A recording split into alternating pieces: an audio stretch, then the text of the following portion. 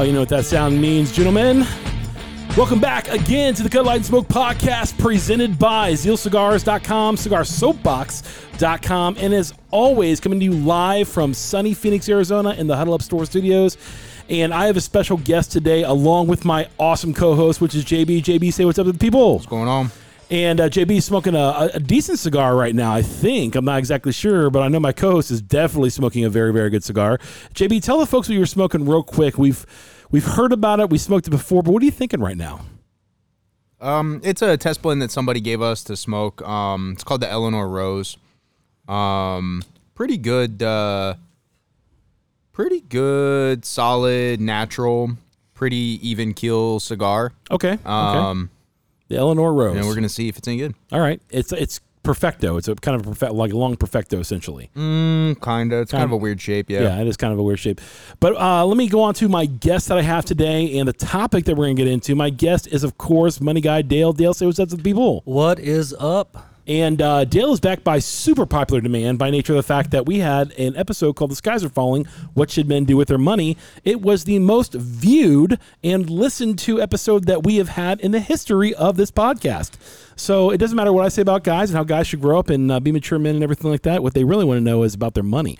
So we're going to be talking about that with you today. And particularly, we're focusing on young men between the ages of 18 and 35, correct? Correct. So I asked you after that was done. Actually, what you did is you called me. I'm going to spill the beans a little bit, or as the kids say today, the tea. All right, I'm going to spill the tea. And I'm going to tell you a little bit. You called me and said you thought that episode that we did together was not that good. And you were like, can you take it down? And I was like, negatory Ghostwriter, because it's got a lot of views. I didn't even know you posted it. I was like, hey, just don't post it, because I had some time to think about the answers, and I was like, I would say this differently, or I would say that differently. Okay, so it's almost like me preaching a sermon on Sundays when I was a pastor. When I was done, I was always like, I could have said this different, I could have said this different, I could have said this different. Oh, yeah. Dude, I have the best conversations after they happen. Right. Yeah. That sounds a little time traveling and weird. But outside of that, what I want to get into today is we're going to be talking about where young men between 18 and 35, what they should be doing with their money.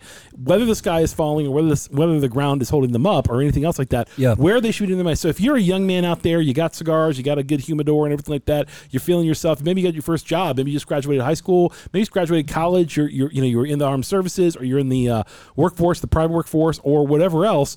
We want to tell you what you should be doing with your money now. I am currently 48. JB is 32. Dale, you are 41. 41. Dale is 41, actually. So we've got some good intergenerational energy going today, and I'm really excited because money is something that I know very little about. My wife knows a whole lot about and handles all the money for our not for our business, but for our personal finances at home, if you would. And essentially, I just say, can I spend this? Can I spend that? And so on and so forth. So, and we did it that way just by nature of the fact that she's much better at organization than I am. So with that said, Dale, tell me about the young guys that are between 18 and 35 right now. They're a little younger than the millennials, okay, because you would be considered a millennial. Yeah. I think I'm considered a geriatric millennial. You kind of are. You've ever heard that term? You are geriatric? You're saying no? I've never heard of that term before. Never heard that term? No. You're an older millennial. Old millennial. Yeah, but millennials. Elder millennial? You've heard that one? Elder Nope. millennial? Really? Okay. I just thought you guys stayed, in Peter Pan world forever. I didn't know you guys actually grew up. But here's the thing. No, man. But here's the thing beyond that. Because you kind of do. I mean, as a man, you got to grow up, whether you like it or not. Yep. Life's going to treat you the same as any other man. Yeah, it comes fast. It really does. Yeah. And the rude awakening waiting for so many young men, we want to head that off with some good advice so that when tax man comes knocking, when opportunity comes knocking, when you're at the cross streets of opportunity and hope, you make the opportunity and you hope to make the opportunity work. So what can you tell men? And we're going to break this down. And how did you break it down when I told you this? We had this conversation probably last Friday, I think. I think so. And I said I want to do three separate podcasts. One for the 18 to 35, and then for 36 to 55, and then 55 to 75. After 75, if you don't have it worked out, we don't know what to do with you. Right. Yeah. So, well, by that time, the government's making you draw your money out of all the savings accounts that Dale's going to tell you about anyway. Right, so it doesn't matter. So they're going to make you spend it. I'm going to turn it over to Dale and ask him to structure a little bit of what we're talking about today, and then I'll just be back and forth with you. So go for it. Well, I'll tell you the thing about men from 18 and 35, that's where you have the most life change. That's when life is coming much faster. You're making, for the first time, adult decisions. You're able to sign adult contracts once you turn 18, right? You can get your own loans. Right. And so you're thinking about things like college. You're probably thinking about, if I go to college, do I have to get loans? If I'm not going to college, am I going to a trade school? If I'm not doing that, am I starting a business? Whatever that is. But also in that 18 to 35 time period, you're starting to think about getting married. Maybe you get married. Maybe you have kids, right? Buying a house, buying a car, saving for whatever retirement means, right? All of that stuff starts in that 18 to 35. So it's a really critical time period for anybody. And I'll say this too, and I see a lot of guys doing this, and I really want to call this out for you young men out there that I really respect. You got to stop complaining at some point and just get on the horse and ride it. Oh yeah, you just do. I mean, like you can blame the economy and everything else on older generations, and now you're strapped because of older generations and everything like that. My generation did the same thing. Every generation before them always blamed the economy or how bad things could be on the generation before them. But I'm telling you right now, what the advice that Dale has for you will not be you sitting in the basement trying to figure out what life's about. It's practical, everyday advice, and go. Yeah, because to your point, Bradley, if you're sitting around and you're looking for somebody to blame and you're not progressing with what you need to do, you're really wasting time. And then at that point, you got to just look back and internalize that, because if nothing's happening for you, it's you, right at that point. Absolutely. So, well, there's got to be a point where you go, the sum total of my life is my decisions, not somebody else's. That's right. That's right. Right. So I've got, at your request, I got 5 tips or 5 things that men in this age group should be doing from 18 to 35. And then I actually threw a bonus 6th in. And there may be a bonus 7th or 8th, depending on what you ask me along the way. Oh, I'm going to ask some good stuff. Good. All right. So the first thing, and this is number 1 for a reason, is when you're age 18 to 35, there are a lot of people who are shooting all over you. Okay. Yeah. So they're saying you should do this, you should do that, you should put your money here, you should buy this. Shooting. I thought you said shitting. Shooting. You should all do over this. you. Okay. So the hardest thing in this age group, and the most important thing that you can do, is be very discerning about where you get your financial advice. So it is difficult for men in that age bracket. It was difficult for me even as well to find some place where I could get financial education and know what to do next. When I was in this age bracket, what was happening in the world was the .com era started right when started busting when I was about 18. 9/11 happened when I was 19. Then fast forward a couple of years, we had all the things with the housing market, and then the great financial crisis happened. And so it's just been financial chaos ever since I've been an adult. And then we had the pandemic, and now all the other things that have happened since then. Okay. So knowing in the middle of all of that where to get financial advice is important. Now, when I was coming up, we didn't have social media, and so that wasn't a factor. And so the only places that you could look to for financial advice is grandfather, father, especially if you're a man, you're going to look at grandfather or maybe grandmother, depending, or your dad, or you're going to look to some other male father figure type role, or maybe like a teacher that you trusted, or you turned on the television and you hope for the best if you watch, CNBC or Fox Money or something like that, because those were things back then. Right. Or I remember watching. I would stay up late at night and I would watch Mad Money with Jim Cramer, and that's where I kind of started to learn stuff about the stock market and how that all worked. That dude was crazy. That dude was nuts. Still is. Weird that they would put that stuff on at times when people were sleeping instead of when people were awake and would actually watch it, including kids. Yeah, I'd have to stay. I mean, they were all those stock websites, if I remember, or shows were late night. Yeah, like 8, 9, 10. Yeah. Why? Exactly. Yeah. Why? I don't know.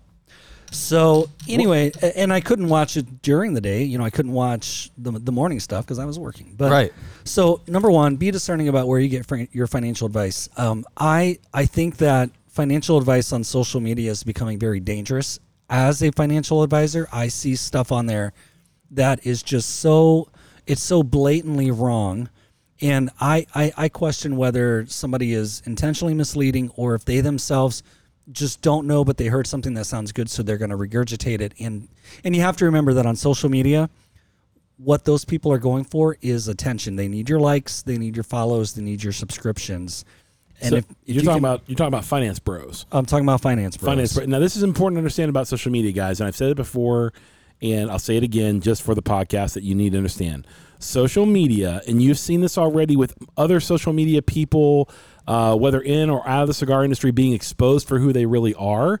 Like, they are not giving you good, sound advice. These are actors. These are people who are acting for you. They're not people who really know you or really even care about you. They are just simply acting. So when you find somebody who's authentic and real and willing to give you good advice and a piece of their time, this is something that's very, very valuable that Dale actually gets paid lots of money for, and he's doing this freely out of his own time for you. So this is somebody who's not an actor, who's an actual finance guy, not a finance bro, okay? And I'm not selling anything. Right, he's not selling you anything. Right. Exactly, which is really good. But continue. I didn't mean to cut you off. I just want to put that I out look there. at social media as having 3 different types of people that are looking to help you with investing your money, right? There's like the guy that pops into your DMs and he's like, I do crypto. And it's like everybody's account that gets hacked is like, I made a bunch of money with crypto investing with this person. You should too, right? Like, and everybody's account gets hacked, right? So that's one of them. The other one is like the guy that's just saying like, dude, I got so rich doing this. You should do this too. And I think that's probably the majority of the people that you're talking about. Mm-hmm. And then there's the third category of the people, which is like, yo, come to my expo. Come to my live web seminar. Mm-hmm. Pay me $150. I'll tell you how to make money. Yep. Cool. So does Google if you really want to get down to that. Like, you know what I mean? Yeah, so totally. Yeah, and there's there's I'll tell you, 2 years ago it was all the ways that you could buy crypto and all of that. Oh yeah, I got that written down. Trust me. We'll get to that. Now it's what kind of life insurance you should be buying. And a lot of times, that financial advice, where you can be your own bank and you can, put money in an IUL and it grows tax free and you can pull money out of it and buy a car and make money on your car because of all that stuff is somebody trying to sell you a life insurance policy so they can get your commission and then have you do the same thing. Yeah, because it's a residual thing on that one. Exactly. With all of that, again, just super important. Make sure that you're very careful about who you're taking advice from. And what I would do is I would look for somebody who has or they're either on the path to where you want to go and they're getting advice, or they are where you want to be eventually. Those are the people to get your advice from, in my opinion. Well, let me play devil's advocate real quick and just say, what if somebody doesn't know where they're supposed to be or where they want to be? Like, for example, when you say care. I mean, like that's one of the big things I think happening with the younger generation, with the Gen Z and, the younger millennials, is this idea of caring. I mean, should they care about money? I mean, they're inundated continually with social media messages that you should be caring about so much more than money. And money is just something that's necessary. It's a necessary evil, if you would, where, older generations are like, well, we've done a lot with money and we could do a lot of good with money. Yeah. And so that's why it's important to have money, to make money, and to be in business and to make money and provide for people around you, because the more money you have, actually, the more generous you can be. Yeah. And actually in your generosity, you become less of a tax on the system. Yep. And you actually help the system improve because you're able to then put money back into your community and do things that matter. So yes, it 1,000% matters what you do with your money and how you do, more importantly, how you do things with your money. Because when it really shows up is when it's too late. And arguably tomorrow is the second best time to get started. Which leads me to point number 2. The second best time to get started is tomorrow. I should say actually the second best time to get started is today or yesterday or tomorrow, whatever it is. Like get started, because the best time has already happened. Okay. Can I ask you a quick question before you get into your second point? Of course. I wonder, a lot of people would probably want to know, like, what's the difference between, so like when you look at like somebody like me, I fit under the category where Brad was kind of talking about, of like, I don't consciously think about where I'm going to need money in the future, because my mindset is, and the way that I've grown up is, I can always trade my work. I can always use my skills. I can always make money when I need to make it. Right. So for me, it's one of those things where, like, money's always going to come. It can always come. Let me rephrase that. Right. So what is the difference for, especially in the 18 to 35-year-olds? I think they need to know the difference between what is putting money away and saving money versus building wealth versus like saving, like just like spending or using the money to use, like how I'm talking about. Like, if I need to go make 20 grand because I need to buy something for 20 grand, I could go do something separate outside of my job to make 20 grand if I needed to buy that extra thing. If I really wanted to do that, I could do that. Yeah, so that's a perfect segue, because the second tip was to start saving and investing now. Okay. Right, that's where we're going. So to answer your question, JB, the difference is when you're starting to save and when you're learning how to invest. The reason that you want to do that versus just living in the moment and using money in the moment as it comes and knowing that you can always trade time or the resources to get money as you need it, is that having the ability to put money away and let it grow over time gives you options sooner in your life. Little freedom. A lot. It can be a lot of freedom, but it gives you breathing room. Because even if you just think about having an emergency cash reserve, and as far as how much you should save, it really varies person to person. Some financial gurus will tell you that you need to have $1,000, and some will say you need to have, 3 months of your expenses. And my answer to that really varies based on your income, your expenses, and how secure you are in your ability to continue earning income. Yeah. Right. For some people, 3 to 6 months is a great target.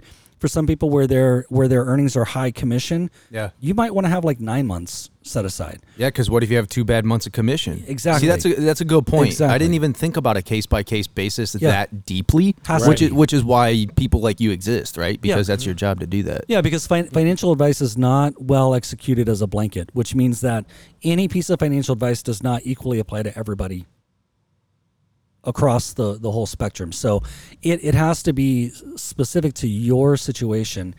And the more that you can start putting some money aside, right? Think about how many emergencies or things that might come up that's going to cost almost $1,000, even more than $1,000. I mean, heck, right? your deductible for your insurance is 90% of the time $1,000 at least. Absolutely. I mean, even just think about driving down the road and you get a flat tire, right?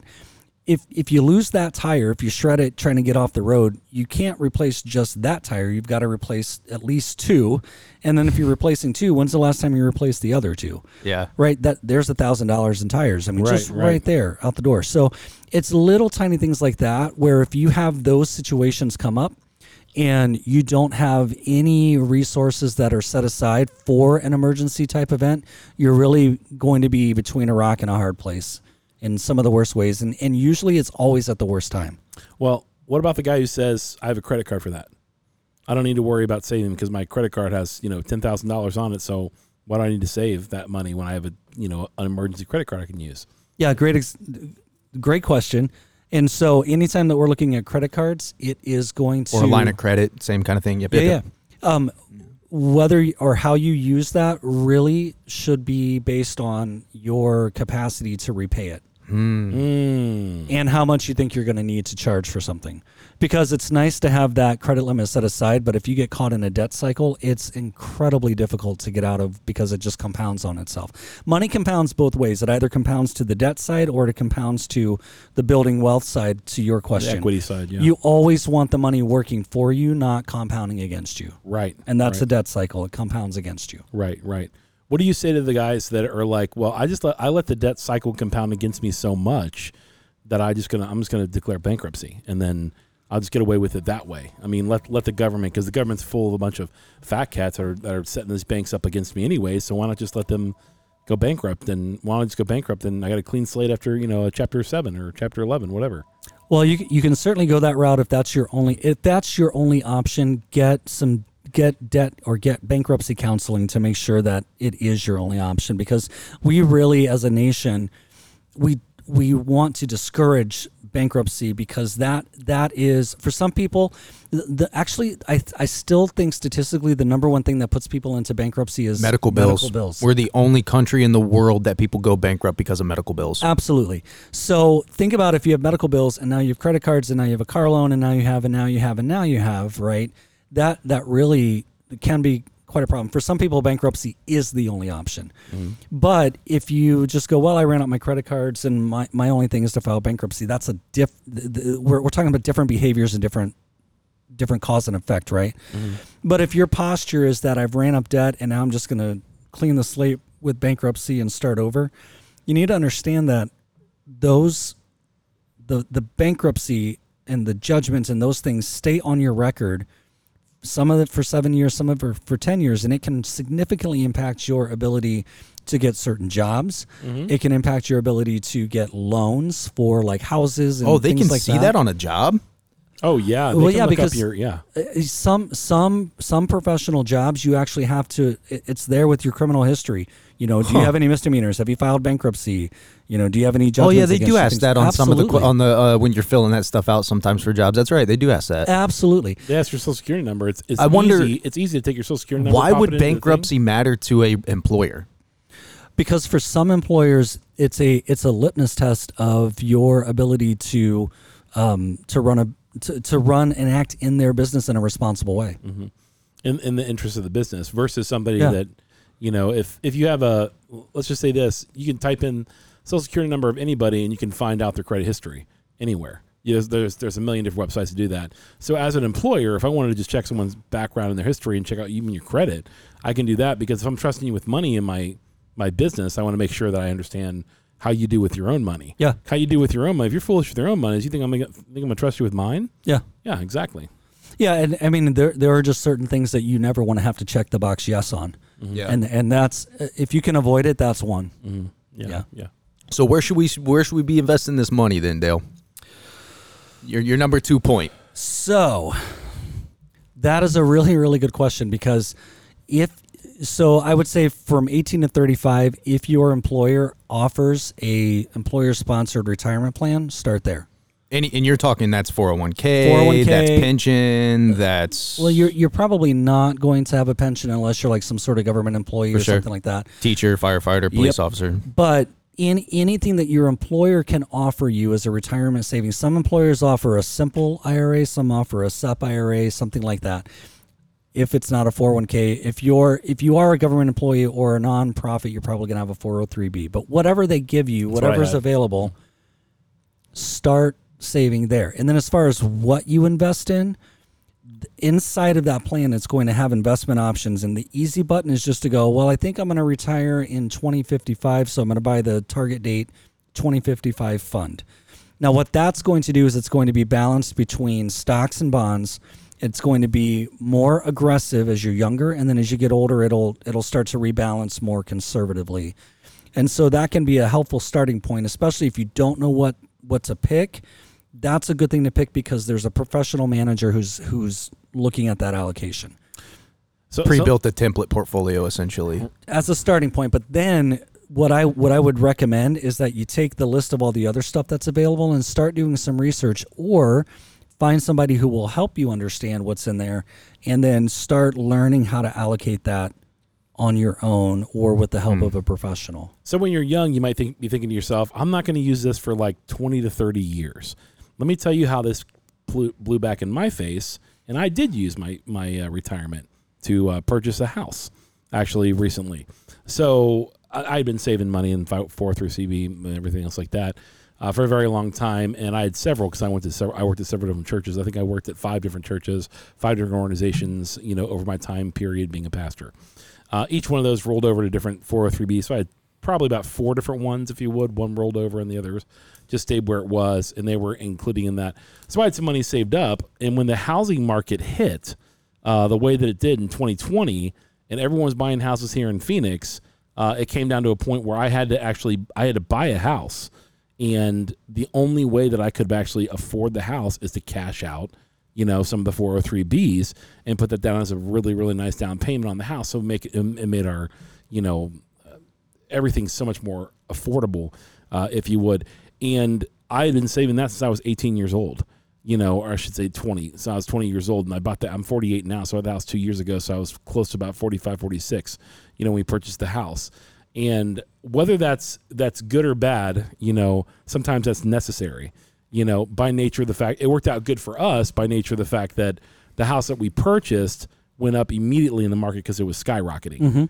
The other way that it helped out with us, and why you should be saving your money, is when it did happen, I was able to purchase a house, and when I did, there were no other houses available after that in that price range.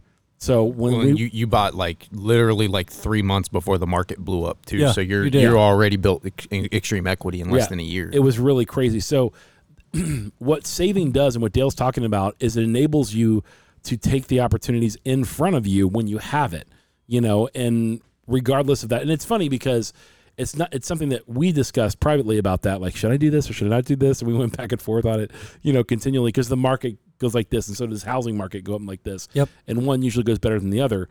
I'll let Dale talk about that because I don't know which one goes better than the other. But I think that when you do save, you have the opportunity to take care of your family. I have 3 kids and a wife, to take care of your family in a way that is very, very, very cost effective, so that we were to buy a house that we could never afford in that regard, so. Well, and it's funny too, like listening, because like you listen to like how my grandparents saved the money, right? Or how, or you guys, we're talking about 401ks and things like that, right? There were 2 things that just popped up in my head. Number one is like a lot of people 18 to 35, I think right now, I think some of them were starting to play in stocks. I think that's something like a lot of people my age don't really get into unless somebody in your immediate circle already is a stock investor and sits down with you and talks about how to invest in stocks, or maybe you take a course in college and then you learn about the stock market and things like that. But crypto is probably one of the biggest. When I worked at Apple, almost every single person in that building had some sort of investment in crypto, right? Or AMC or that GameStop, right? But for me, like, I've really only made, and I've never put more than $1,000 into one stock. So it's all been very low dollar amount purchases, but I have gotten very lucky on really, not necessarily penny stocks, but I bought into a couple mining companies. Mm-hmm. I'm not going to tell you what kind of mining companies, but I bought into some really specific mining companies before a specific mineral went. It's still kind of holding, so it's going to blow up eventually because it has to. But and I made quite a bit of money off of that, and I made my father-in-law some money off of it, enough that he was like, "Hey, here's a finder's fee." You know what I mean? But like, I feel like stock investing for people my age is a really hard thing to get into because, number one, you got to have a little bit of money to throw at those to even get started. Yep. And then crypto, I don't even play with that, dude. Number one, it's high risk. The market never closes, and a lot of them are pump and dumps. So when you're talking to people that are 18 to 35 and we're talking about 401ks or we're talking about stock market investing, like, that stuff's not easy, man. No, and what complicates it is that, you're going to look at, speaking of having some money to put into it, is you're going to say, okay, I've got $500 or I've got $1,000. And so, if $1,000, let's say I got my tax return back this year. Yeah. And I've decided to do the Dale. I decided I'm going to start yesterday. I'm going to take this $1,000 I got back and I'm going to do something respectful with it. Yeah. I'm going to invest it. I'm going to put it into something. What's the best way for somebody to get started with that? So what I have seen, what I saw a lot, so to your point about people who over the past couple of years, they started their own, they had a Robinhood account or they had something like that, right? Tons of people. I saw a lot of $500 and $1,000 accounts where you open it up and you take a look at it and they've got, $500 and they've got 10 investments in there and they've got 1 share of this and 2 shares of that, or couple something of like Amazon after the split, couple here. Yeah, and that kind of thing. The problem is that small dollars grow small dollars, and so you don't really get very far by having 1 share of Amazon and 2 shares of Boeing and or whatever else. And I'm naming investments, and those are not. This is not. Those are not investment. Just examples. Yeah, just as an example. What is far more effective, what I like to do, especially when you're starting with a smaller amount, is find something that has some level of it matches your risk tolerance. And so, like, a good example would be if you have $1,000, but you don't really have $1,000 to just lose. You don't have $1,000 to lose. Then I would say look at something. I mean, the easy button is look at one of the market indexes, so the S&P 500 index or the Russell 2000 or something like that. Because while you're going to have volatility because it's stock market, what's going to happen is that over time, as that continues to grow, so when your $1,000 turns into, and you keep putting money there, right? So I said a minute ago, put money into your company-sponsored 401k. Not everybody has those, right? So if you don't have a company-sponsored plan, you can start your own traditional IRA, or you can start a Roth IRA, and there's a lot of benefits to understanding both of those, and it's too much to go into in this podcast episode. We just don't have enough time. But if you have questions, I can take those. But you're going to want to start something there, but it also is helpful if you have something that's tax deferred, which would be one of those IRAs. It's also helpful to have something that's taxable so that we have money going in both places, because there are limits to how much you can put in IRAs, That's right? So if you have more money than what you can put into the IRA, then you want to put it into a side investment. But what you want to make sure of is that when your $1,000 becomes $2,500 and the $2,500 becomes $3,000, and then that starts to grow, then you can start to add other investments over time as that money continues to get bigger. Because spreading $1,000 across 10 or 11 or 25 things is not how you grow wealth. It's just not going to work. Yeah. It's just not.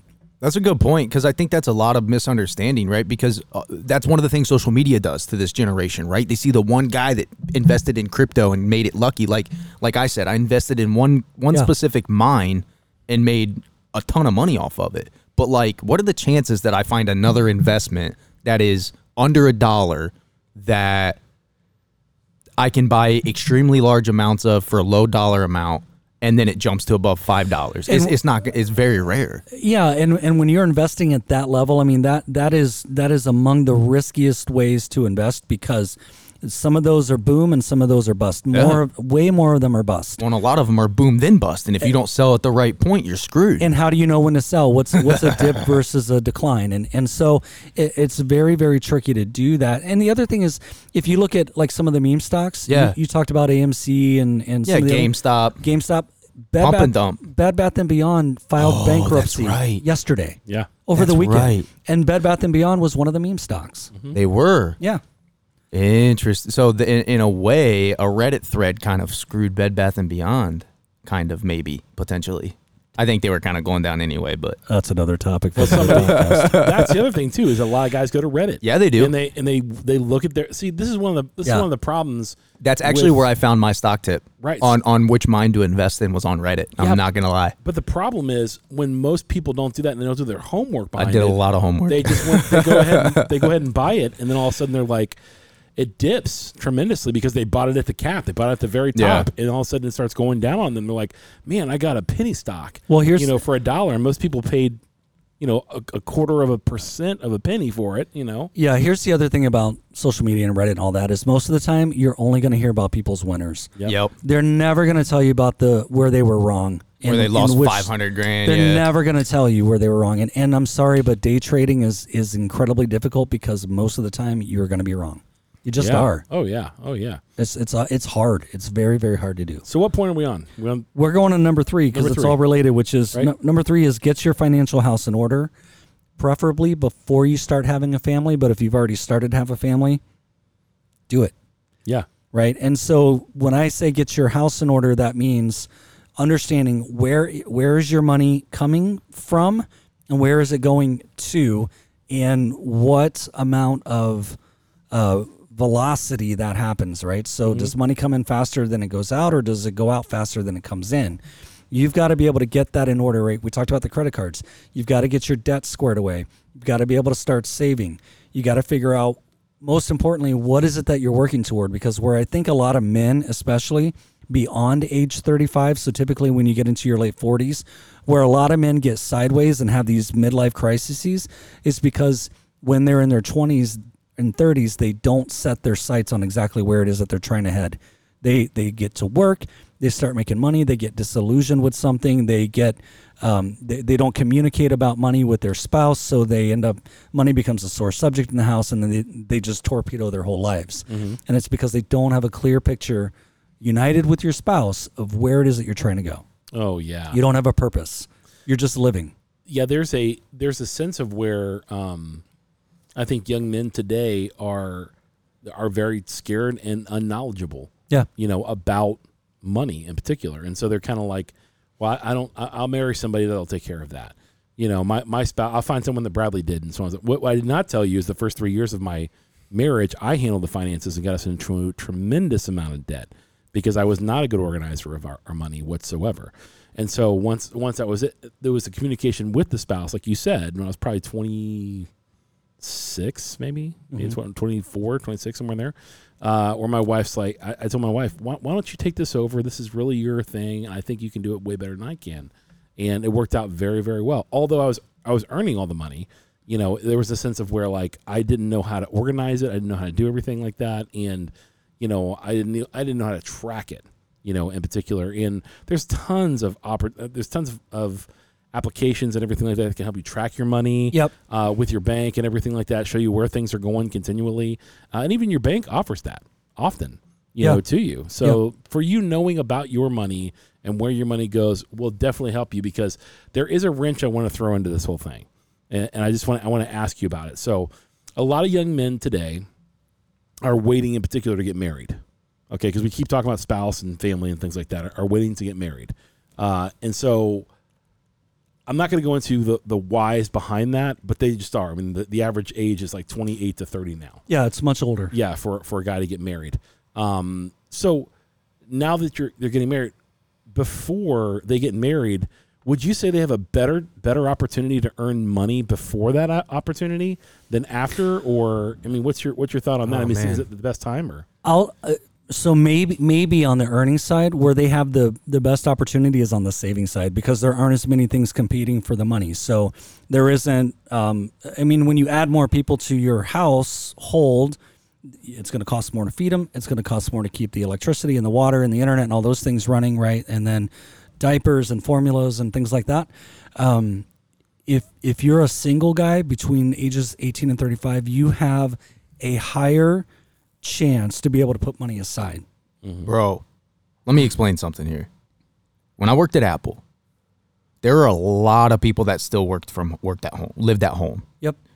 And they're rolling in. I'm like, how are they affording these cars, right? They're rolling in like Beamers and really nice rides and, they're going on lavish vacations all the time. And I'm like, how in the heck? Like, what are they doing? I'm going home to my wife going like, hey, are we able to take a vacation? And she's like, well, maybe if I let you use this money. Mm-hmm. And then I look at it and I'm like, okay, they still live at home. Mm-hmm. I never had that opportunity, right? Like, and my wife's parents. I've got that written down. My wife's parents did something for her that could have been easy for every parent to do for their kid that set her up incredibly well.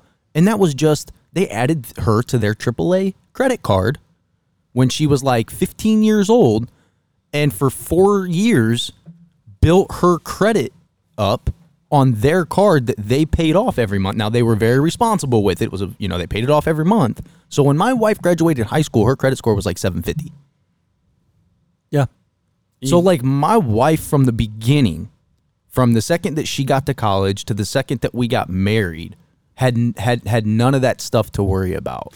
Yeah, and there's a lot of ways parents can do it. You can do it with small credit cards like that. The way that we did it with our oldest is when it was time for him to get a car. Now we did this when he was 19, and he had a car. He was in college. There was a period of time where he didn't have a car because he couldn't have it on campus. So we multi-purposed it to the next kids, and then he was like, I want to buy a car. And I said, fine, here's what we'll do. Like, we needed to co-sign anyway. Right. And so we just said, fine. Like, technically, it's our car.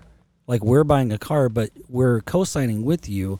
And we knew we put all the right things in place to make sure that the payments could be made and all that. And just by having that payment be made periodically, just set him up really well as far as credit is concerned, because there was no chance of default on that car loan, because I wasn't going to let it default. Yeah. And he was working, so he was contributing to that, and that helped him out significantly. But to your point, like, if kids is something that you're looking at doing, you need to get with your partner or even start ahead of time. Like, for example, I'm a perfect example of somebody that didn't do this. I've wanted to be a dad since I was a kid, right? But I've never done anything in my life to this point, including the last 6 years being married to my wife. I've never done anything at this point to potentially build that section up in preparation. I've done none of that. Now, my wife probably has because she's a little bit more smarter with that stuff than I am and a little bit more forward thinking, but I haven't done any of that. And now that I'm thinking about it, like I'm 32 years old. I've been with my wife 12 years. We've been married 6 years. What if I had? Yeah. And that's the hardest thing is to look back and see the missed opportunities, because believe me, I have my own. Yeah. Right. And so you can look back on those and you can say, well, shoot, or you can go, okay, start now, just start now. Yeah. Start yesterday. And it doesn't take much. So even something like setting aside, money for how you're going to do education for your kids and those kinds of things. Baby formula shortages now. Like, what the heck? Yeah, like all of education savings is a big giant question mark, because nobody knows how that's even going to look in 10 years. Right. And you never know. More importantly, you never know what your child's going to do. You never know if they're going to go to college, if they're going to get scholarships. You never know if they're going to go to trade school, if they're going to start a business. But even if they don't, that money could be used for them to buy a home for assets. 100%. It can be used for them to all sorts of things. You Anything. can help them launch a business. You can all sorts of things, right? So it doesn't take much to get started. You just have to get started, and it's real simple. $10 a week, $25 a week, $80 a month. Pick your number, whatever works for your cash flow, and just start. Yeah, I think my father-in-law, they had 2 kids, my wife and my brother-in-law. They put $50 for each kid every paycheck into savings accounts. Both of them had $100,000 when they were 18 and could go to school for pretty much free. Mm-hmm. And it was just $50 a paycheck. Yeah. Yeah, and the sooner you start, the more likely you are to... From the day they were born. Yep. Actually, I think he started when he found out that they were going to have kids. Yep. Just $50 a paycheck. Yep. Number 4, when you start your family, right? So when you're young and you're on your own, this is important, but there's less at stake. But when you start a family, you've got to make sure you have the right risk coverage. And that's talking about life insurance and everything. So life insurance, home and auto insurance, or renter's insurance. If you're renting, please get renter's insurance. Oh yeah. You're going to, once you start building assets and you own things, you're probably going to want to have some sort of umbrella liability policy, because that's going to protect you if somebody trips in your driveway and sues you, or if you get into a car accident and somebody sues you, that kind of thing. You're going to want to make sure that you have the right coverages for your situation. The places where people tend to skip are on things like they get lower than they should limit car insurance. They skip out on renter's insurance because whatever, not a big deal. I'll just replace, if there's a fire or whatever. But those adverse situations, or when you need insurance, are so devastating if you don't have good coverage and you don't understand your coverage, because there's a lot of things that you can get excluded for that you need to know up front. So you've got to be able to find an insurance provider who will educate you on what you need. And you can always tell when somebody's just trying to make a quick sale and be gone. You got to stay away from those people if you can. You have to. And you've got to be able to trust your gut, because every one of us, we know when something's not right, or we know when something just seems a little fishy. You got to trust that, especially when it comes to how your money's being managed. Yeah, I think when I was 27 years old is when I got my first life insurance policy, because Savannah was born. Yeah. And it's since grown, obviously, because I have more kids and everything else like that. But it's not outlandish. I don't have like a $7 million policy or anything like that. So I think we have $1 million or $2 million policy. Yeah. But there's a lot of different factors that figure into that. And I think it's important that you would remember, that you guys would take charge of your family, because no one, and particularly guys, and I'll just say this without trying to sound incredibly patriarchal, chauvinistic, or colonialistic, whatever you want to call it anymore, that our culture deems as evil.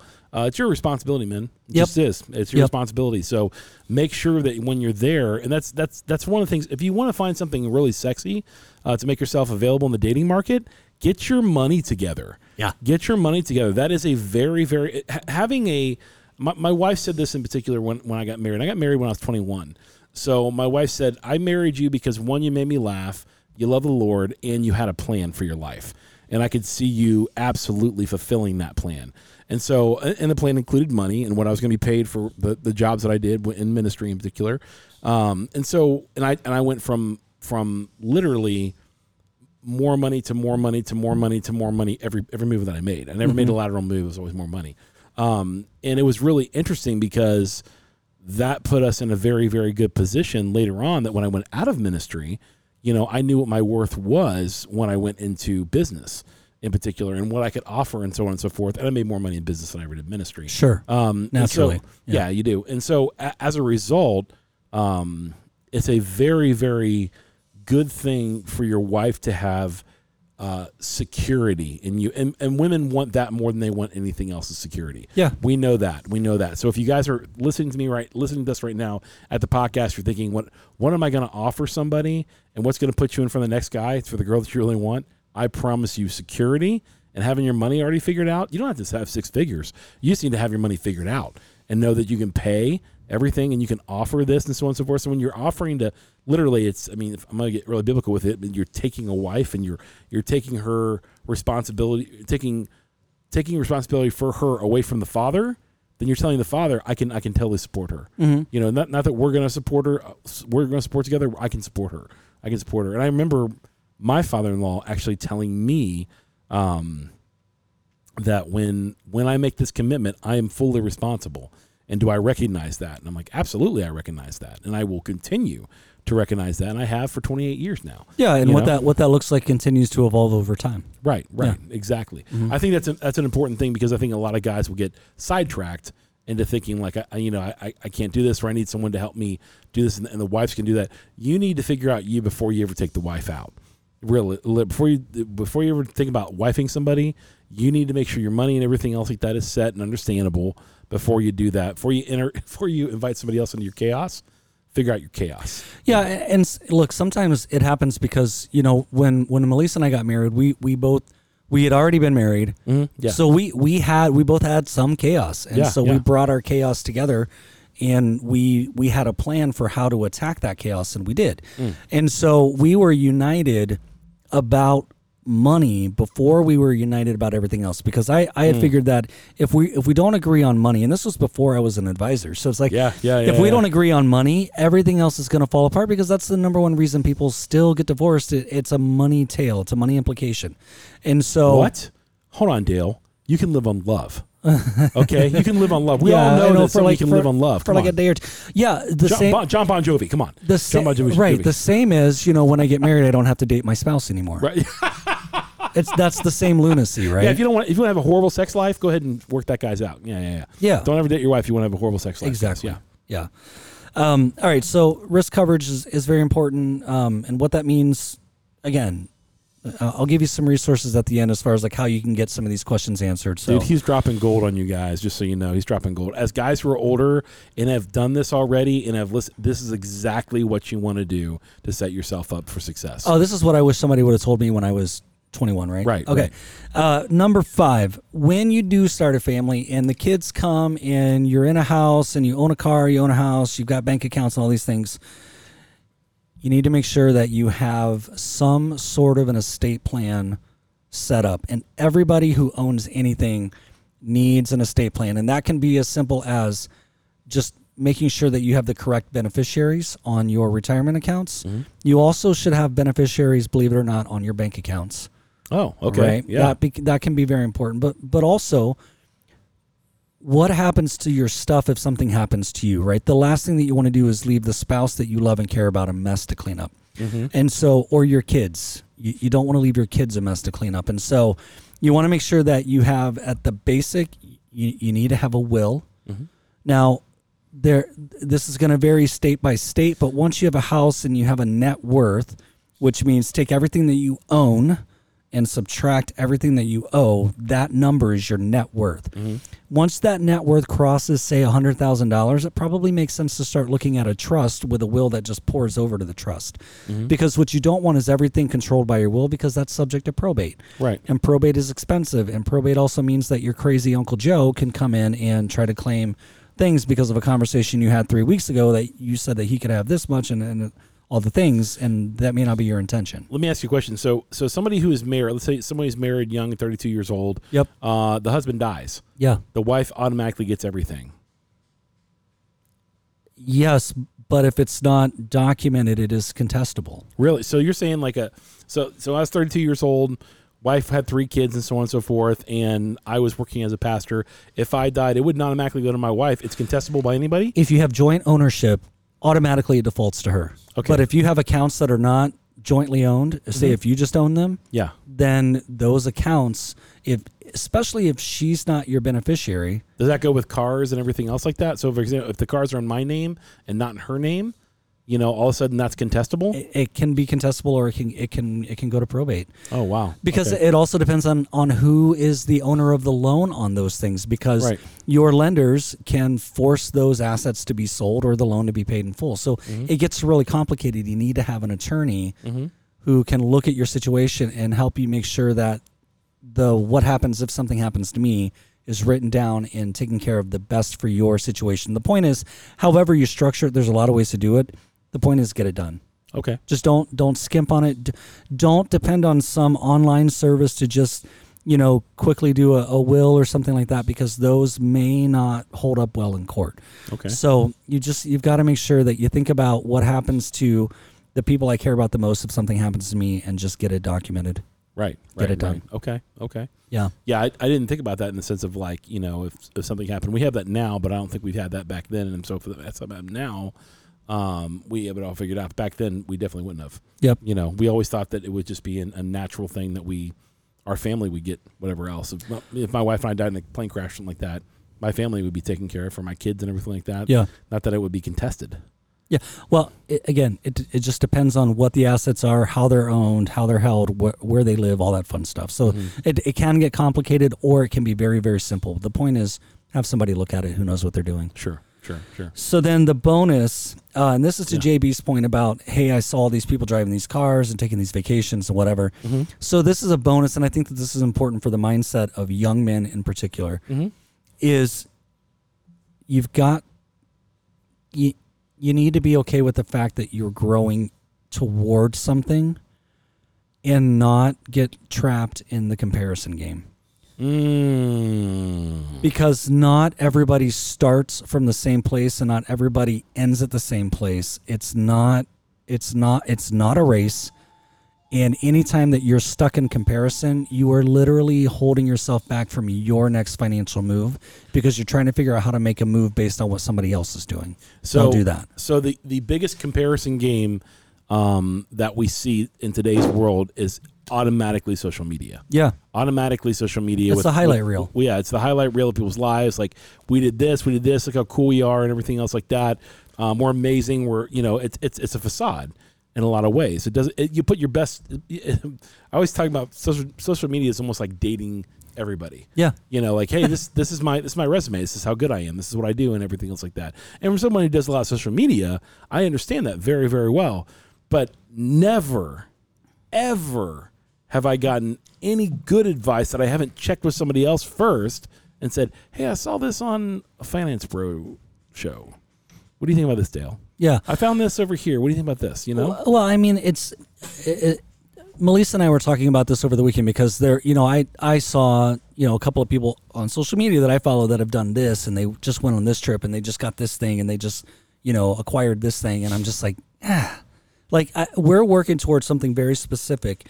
And if I don't stay on that path and I get distracted by what somebody else is accomplishing, and I'm trying to equal that, right, that is going to be far more detrimental to our 10-year from now situation, just because I wanted to get sidetracked and equal to somebody else over here because I got stuck comparing. So let me ask you a question. That's big. What are the major things that young men get stuck in comparison with other people? Cars. There's cars. Vacation.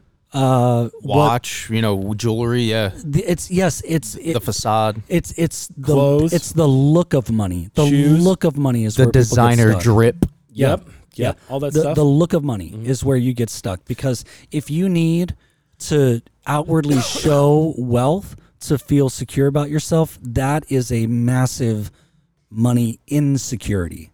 Yeah, like if Warren Buffett walked in a suit and tie, you would not know that dude's suit would potentially be custom tailored. Like, he's not going to walk in with like a $500,000 chain or like a, a Rolex on. No, the dude drives a Toyota Camry. He drives a Camry and goes to McDonald's for breakfast, and he decides what he's going to order based on how the stock market's doing.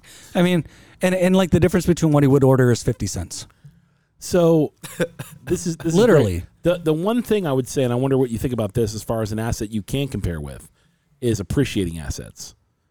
So if you get a house, when you're young, I think my first house was 26 or 7, somewhere in there. When you get a house when you're young, that's acquiring an asset that appreciates. Yeah. So that it's not going to depreciate, and if it does, it's going to be very little. So if you do want to spend your money somewhere and you do want to invest somewhere, would you recommend young men buying a home? At that point, would you recommend them doing that, or is it a matter of, you don't want to do that to keep up with the Joneses, or would you rather just don't do it at all until you have a spouse? I mean, what's your thoughts on that? I would say in the current environment, it's a massive maybe, because interest rates are higher and property values are higher. So it may not make sense for you to buy a house right now. It may make sense for you to rent and save. Right. So again, all financial advice is situational to the person, right? So when you're thinking about how to do this, you have to have a process in place, and then you have to trust the heck out of your process, because it's your process. And if you go back to my podcast, the Financial Purpose Podcast, episode 18, I talk about 5 ways to set up your own financial decision-making process. There's 5 very specific steps to doing that. When you have a process in place and you trust it and you follow it, any financial decision that comes up, you test it against that process. And if it doesn't align, it doesn't get done.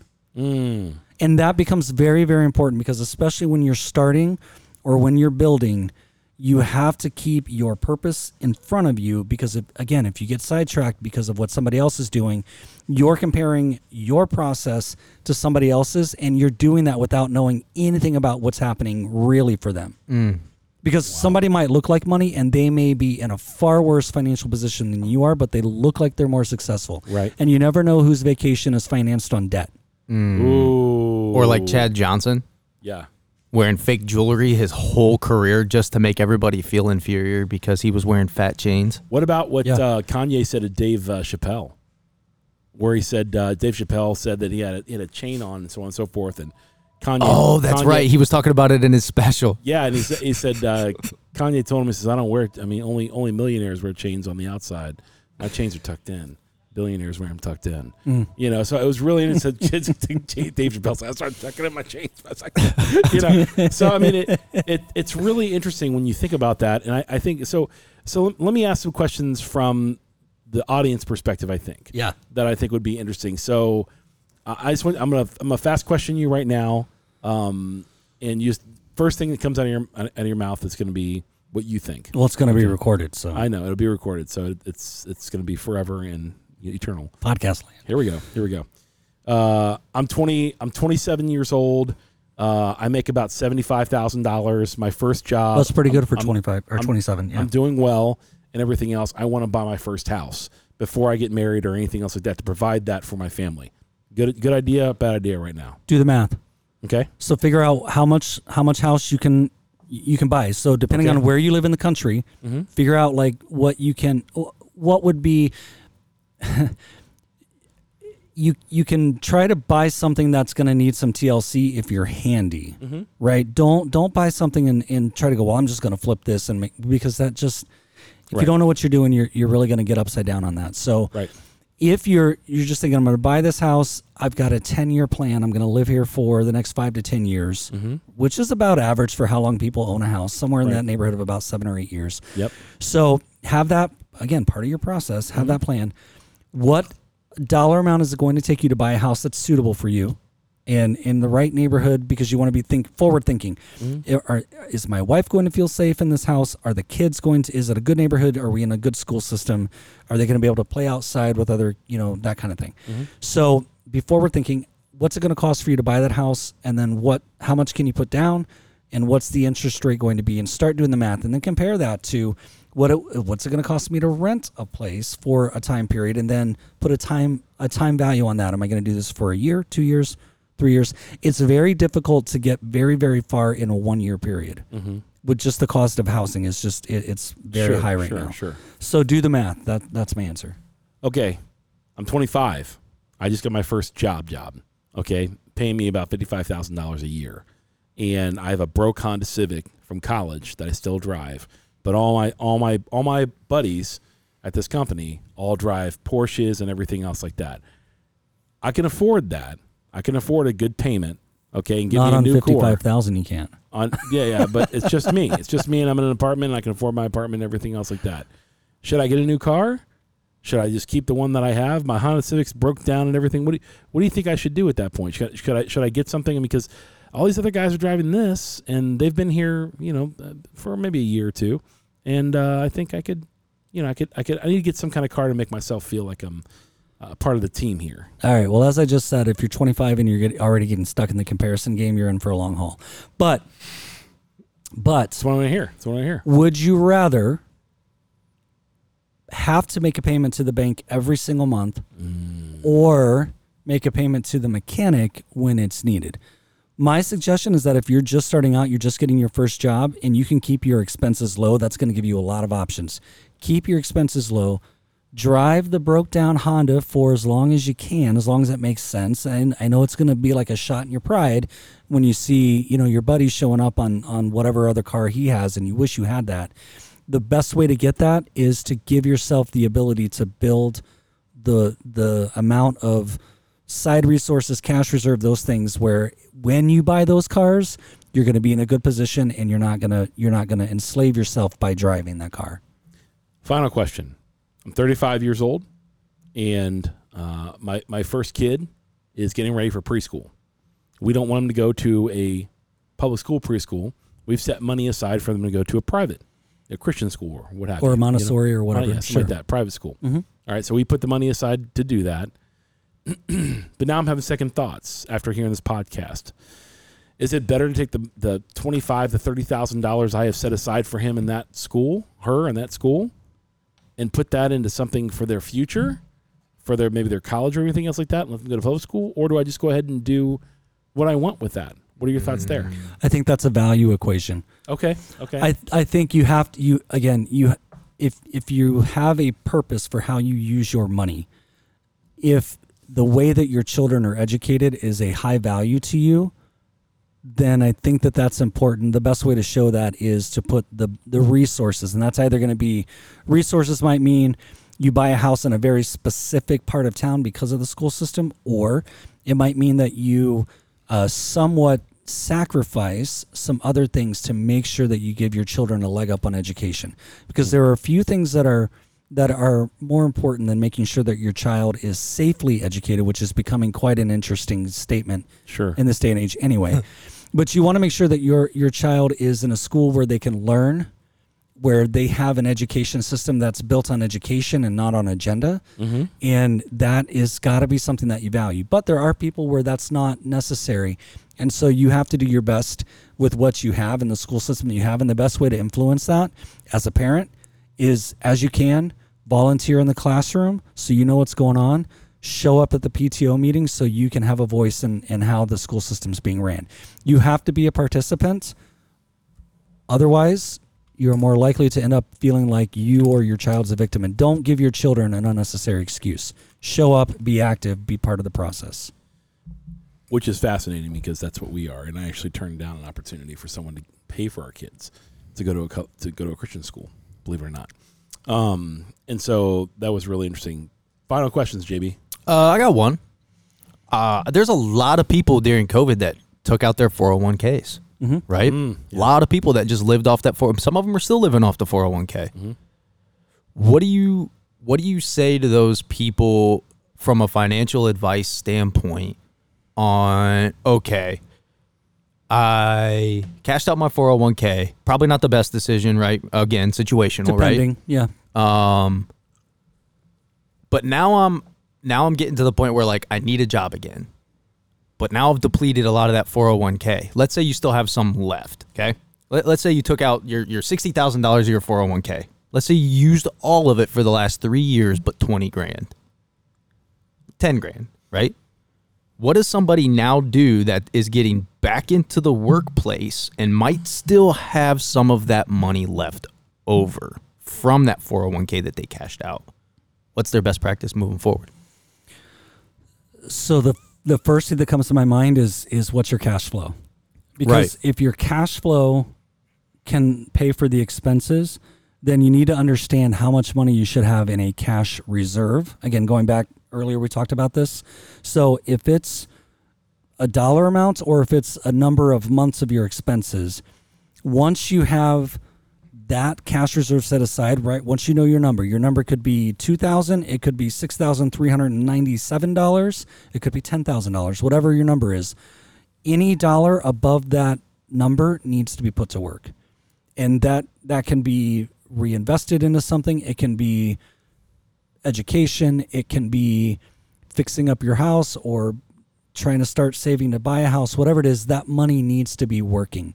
It's just, it's irresponsible cash management for you to just sit on money. And it's significantly irresponsible if you're starting to earn money and you're spending more money than you're bringing in unnecessarily.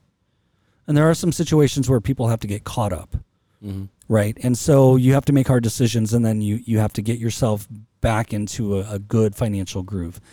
But if everything's in order and you have enough money and you have money left over, try to find a way to put that money back to work. Well, guys, we want to thank Dale for being on the podcast today. This is part one of a 3-part series where we did What to Do with Your Money, The Sky is Falling, Dale Answers, Money Guy Dale. And this has been for the 18 to 35-year-olds right now. And Dale, thank you so much for the information and for being here. Yeah, thanks for the invite. This is absolutely great. Dale's smoking the Alec Bradley Gatekeeper, which actually kind of fell apart a little bit. I don't know. A little bit, yeah. Probably in my humidor. That's probably what happened. So probably my good cigar, though. My personal humidor. Yeah. So not the Dale Cigars one. So, guys, thank you guys so much for listening for the Cut Light and Smoke podcast. If they want to go ahead. I think we're going to the same place. Yeah. If you want to contact Dale or have any other questions for Dale, where can they find you, Dale? Yes, you can find me on all the social medias, right? So there we go. At Life Moves Wealth. If you have specific questions, send an email to info@lifemoveswealth.com. And I'd be happy to answer questions there. You can go to lifemoveswealth.com and you can learn a lot about how I work with clients, the different things that I do, how I see financial advice. All that information's there, including, shocker, the fees, because that's the thing that financial advisors never talk about. It's at the very end. I put mine right on the website. So questions, I'm happy to field those and help you get your start.